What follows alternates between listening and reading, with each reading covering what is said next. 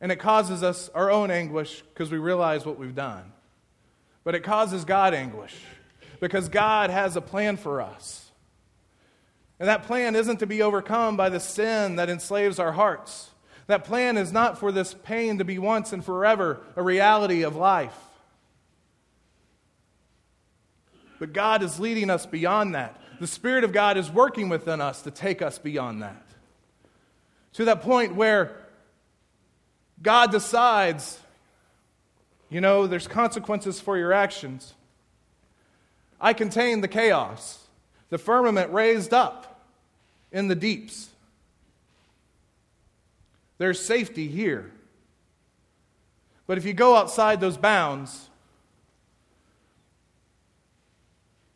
you've gone outside the bounds of grace. And that's where, as Scripture tends to tell us, we start to devour one another. In fact, Hosea 10 says as much. We start to devour one another. We start to devour ourselves.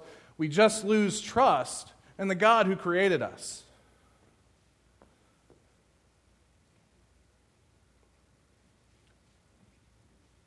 But man, if we shouldn't sing to the heavens, shout to the heavens, be so full of joy that even in those moments when we're at our worst, God is still right there.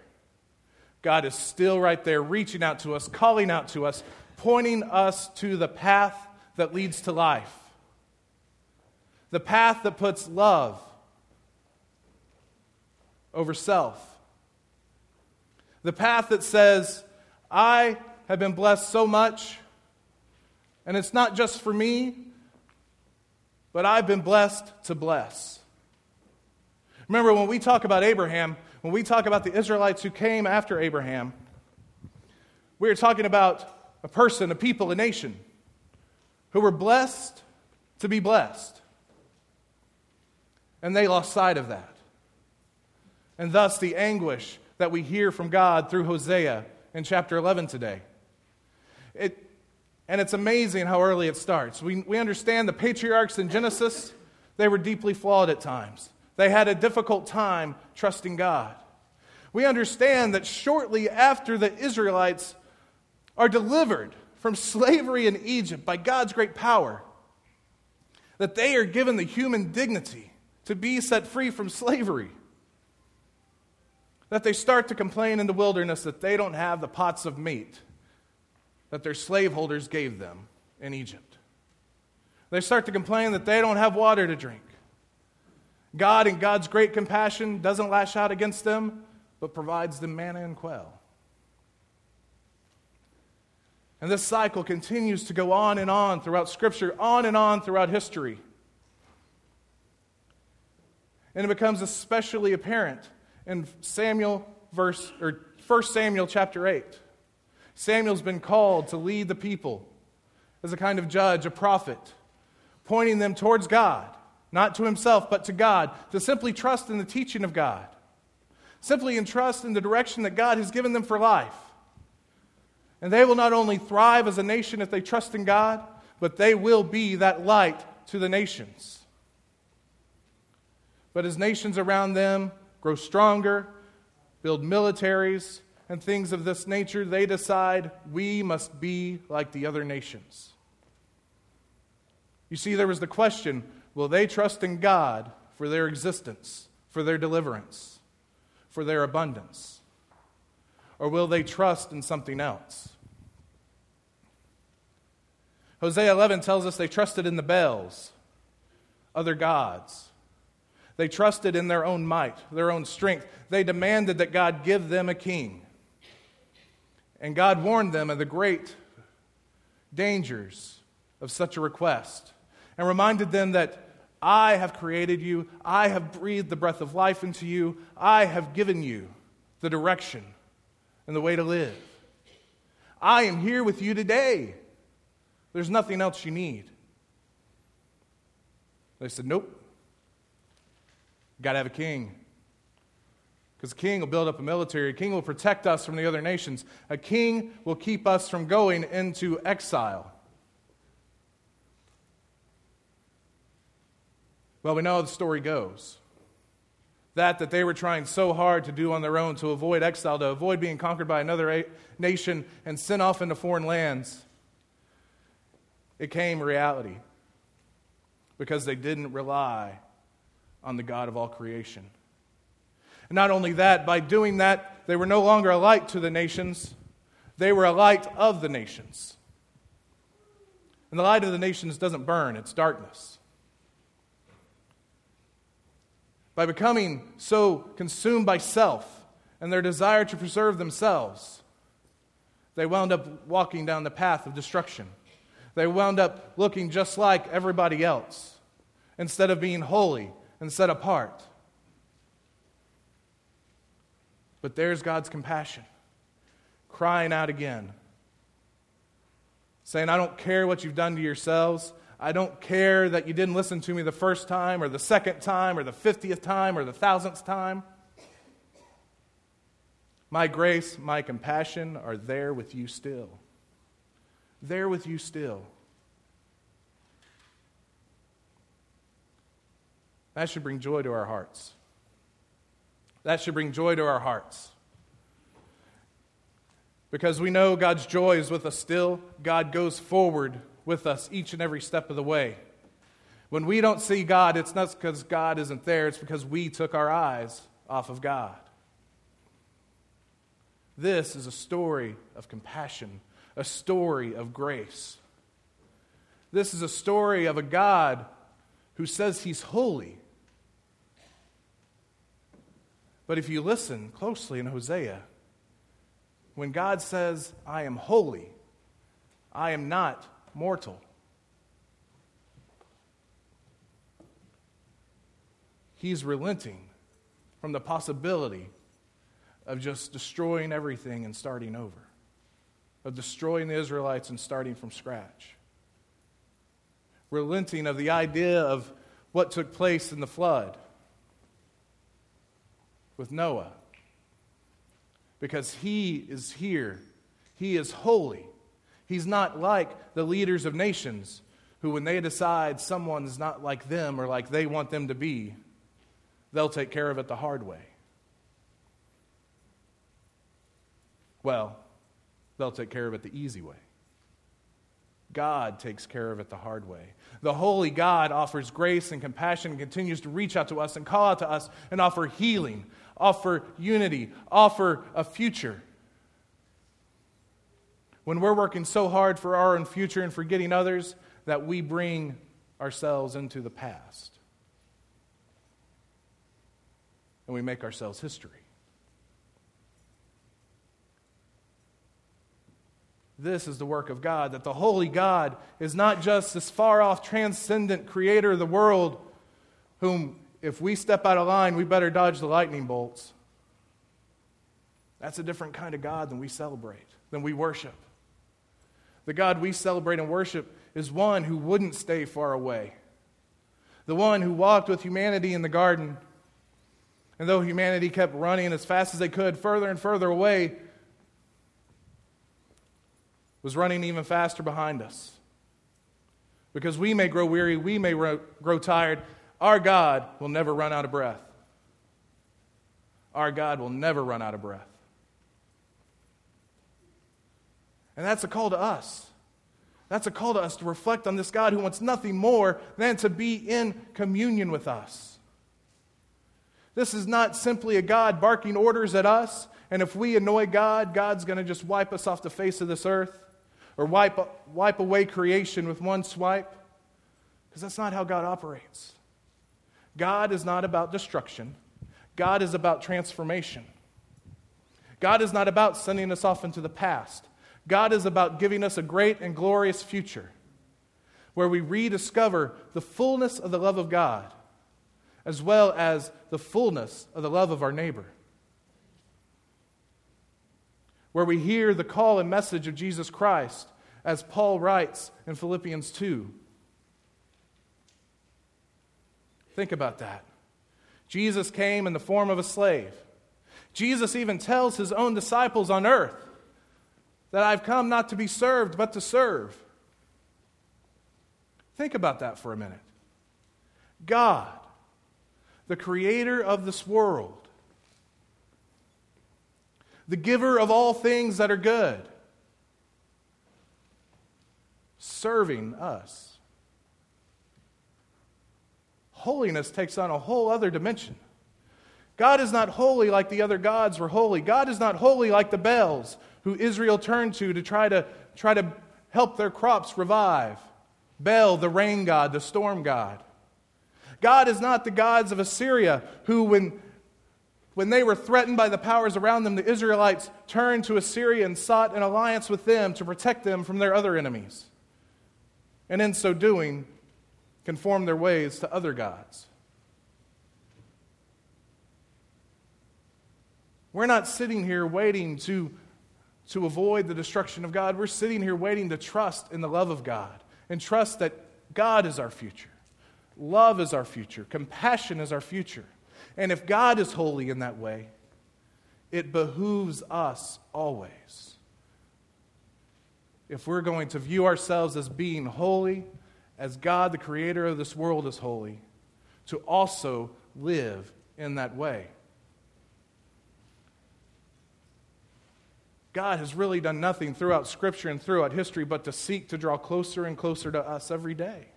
It's closer and closer to us, without reserve, without hesitation. And never did that become more a reality than when Jesus Christ was born. And Jesus Christ grew up and matured and grew in the favor of God and man. And when Jesus touched all those who were considered unclean, that the holy in town, they didn't touch. They didn't go with. They didn't dine with those folks. But Jesus is saying, no, if I'm going to dine with you,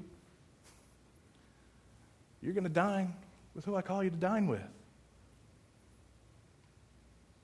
Not out of some domineering, godlike ways, but to say, look, I'm giving you this great grace. And it's not just for you, it's for everyone.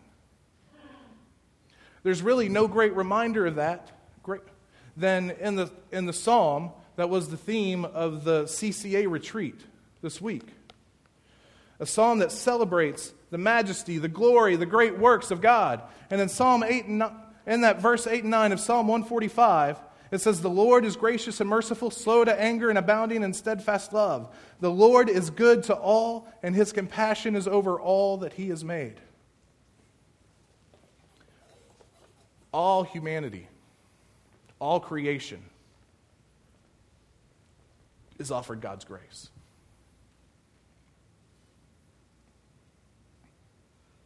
We know we don't deserve it. We know we resist at every turn, but we know it's given. That grace, that compassion. And as soon as we respond and we say, yes, Lord, I understand your great love and compassion, and that not only saves me, but it calls me to help be a part of the salvation of all the world, shaping us in a way that we rediscover that you created us to love you and love one another, and turn away from the chaos and the greed and violence of this world and everything that's driving us apart while you seek to bring us together. Yes, Lord, I will follow in that way. Yes, Lord, I will trust in you to provide. Yes, Lord, I will dine with the unclean, the sinners, the tax collectors. I will befriend those who are the outright outcasts of this world. I will offer the same love and grace to them that you have given to me, knowing that it is you that is revealed in my work and not my own.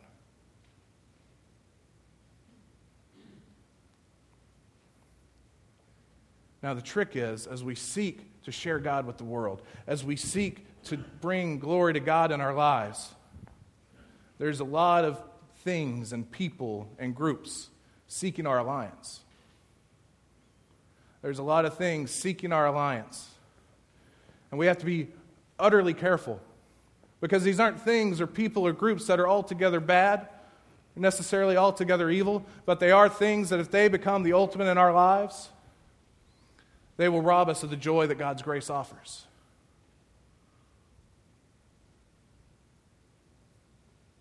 This is where the message might get difficult.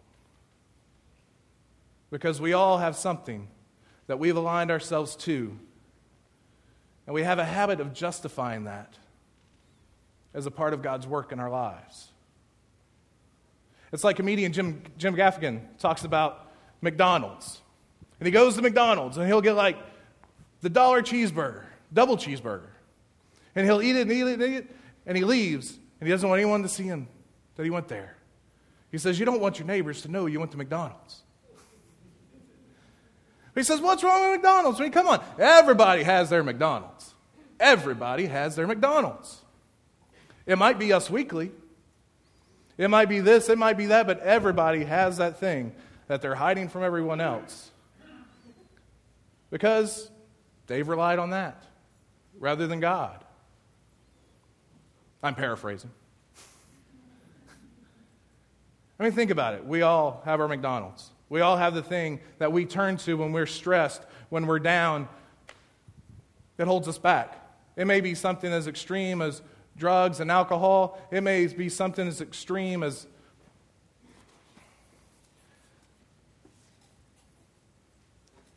as turning our backs on our families or whatnot. I mean, I'll tell on myself a little bit. After the CCA retreat on Friday, where I went and delivered a message, got 2 miles from there, ran over something, my tire went flat. So I was there in the heat, changing that tire, thinking, oh my goodness, I got so much to do this afternoon. I was stressed out. So I get the tire changed, spare on, go to Firestone. I've got a warranty, so there's not as much stress as there would be. They're able to fix the flat, but while they're working on it, I'm like, I need lunch. Is there somewhere nearby I can walk over and get something to eat? They said, yeah, there's a Wingstop right around the corner. And I said, ooh, Wingstop. Wingstop sounds good. I haven't been to Wingstop in a long time. I'm going to give me some wings. But I get there, walk up to the counter, I order the individual combo meal, 6 wings, order my favorite flavors. But my hands were dirty from changing the tire. And I was like, I got to go to the restroom and wash my hands. So I'm in there and I'm washing my hands, and it hits me. I ate lunch at the retreat. I'm not hungry. I'm stressed out. I'm turning to food for comfort. What is up with this scenario? But whether I should have, whether it was rationalizing it or not, I said, well, I already paid. They're already cooking the food. And they do have really good fries. So I had me some wings. But there's all these things we turn to. All these things we turn to. And frankly, our voices tend to grow less and less compassionate as we turn to these things. Because we start to assume we've got it all figured out, and those that aren't like us don't.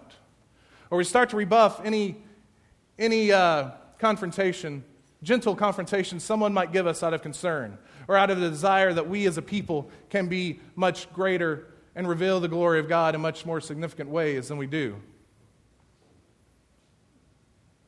Because let's face it, when we start putting labels on ourselves and others,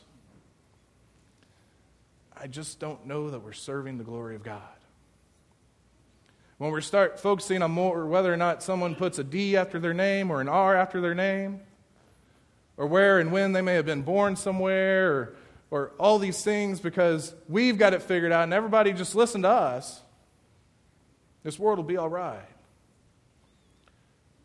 But when we start to do that, we have to at least consider that what we're doing might be aligning ourselves too significantly with things other than God. God may be at work in any or all of those things. But I sure hope whatever we align ourselves with, that it is absolutely and by far secondary to the God of all grace, the God of all compassion, who looks on us with anguish and says, I can't just destroy what I've created. I cannot destroy what I love. I cannot destroy what I've called. It's too special to me. My holiness, after all, because I am God, won't allow it. So this is our call today. To hear the call of God, to receive God's grace, but also to hear the call of God to give that grace extravagantly. This will come with risk. Jesus wasn't afraid of risk. Jesus wasn't afraid of stirring up a little bit of scandal. Touching an unclean man or woman, going to dine with Zacchaeus, standing between the men with the stones and the adulteress they've thrown on the ground in front of them. Jesus wasn't afraid of a little bit of scandal. Because Jesus was about love and compassion.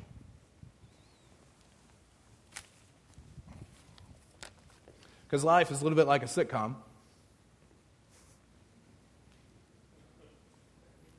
The stars of a sitcom, their lives are a train wreck. It's hard to find a hero in the sitcom. But somehow, because someone outside of that scenario is writing the story, it seems to all work out in the end. Ross and Rachel get together. Oh, youth, I'm sorry. Ross and Rachel, they were in the show called Friends. All throughout the series, they were together, they were broken up, they were together, they were broken up. Okay, you know? Okay, good. I wanted to make sure I wasn't excluding anyone in my message. It's kind of like our Team Edward, Team Jacob when I was a teenager. Oh, man. Oh, I just lost half the audience. Oh, man. But life is like a sitcom. Life is like a sitcom. But it doesn't work out in the end because we got it figured out. It's working itself out. It'll work itself out in the end because God's got it figured out.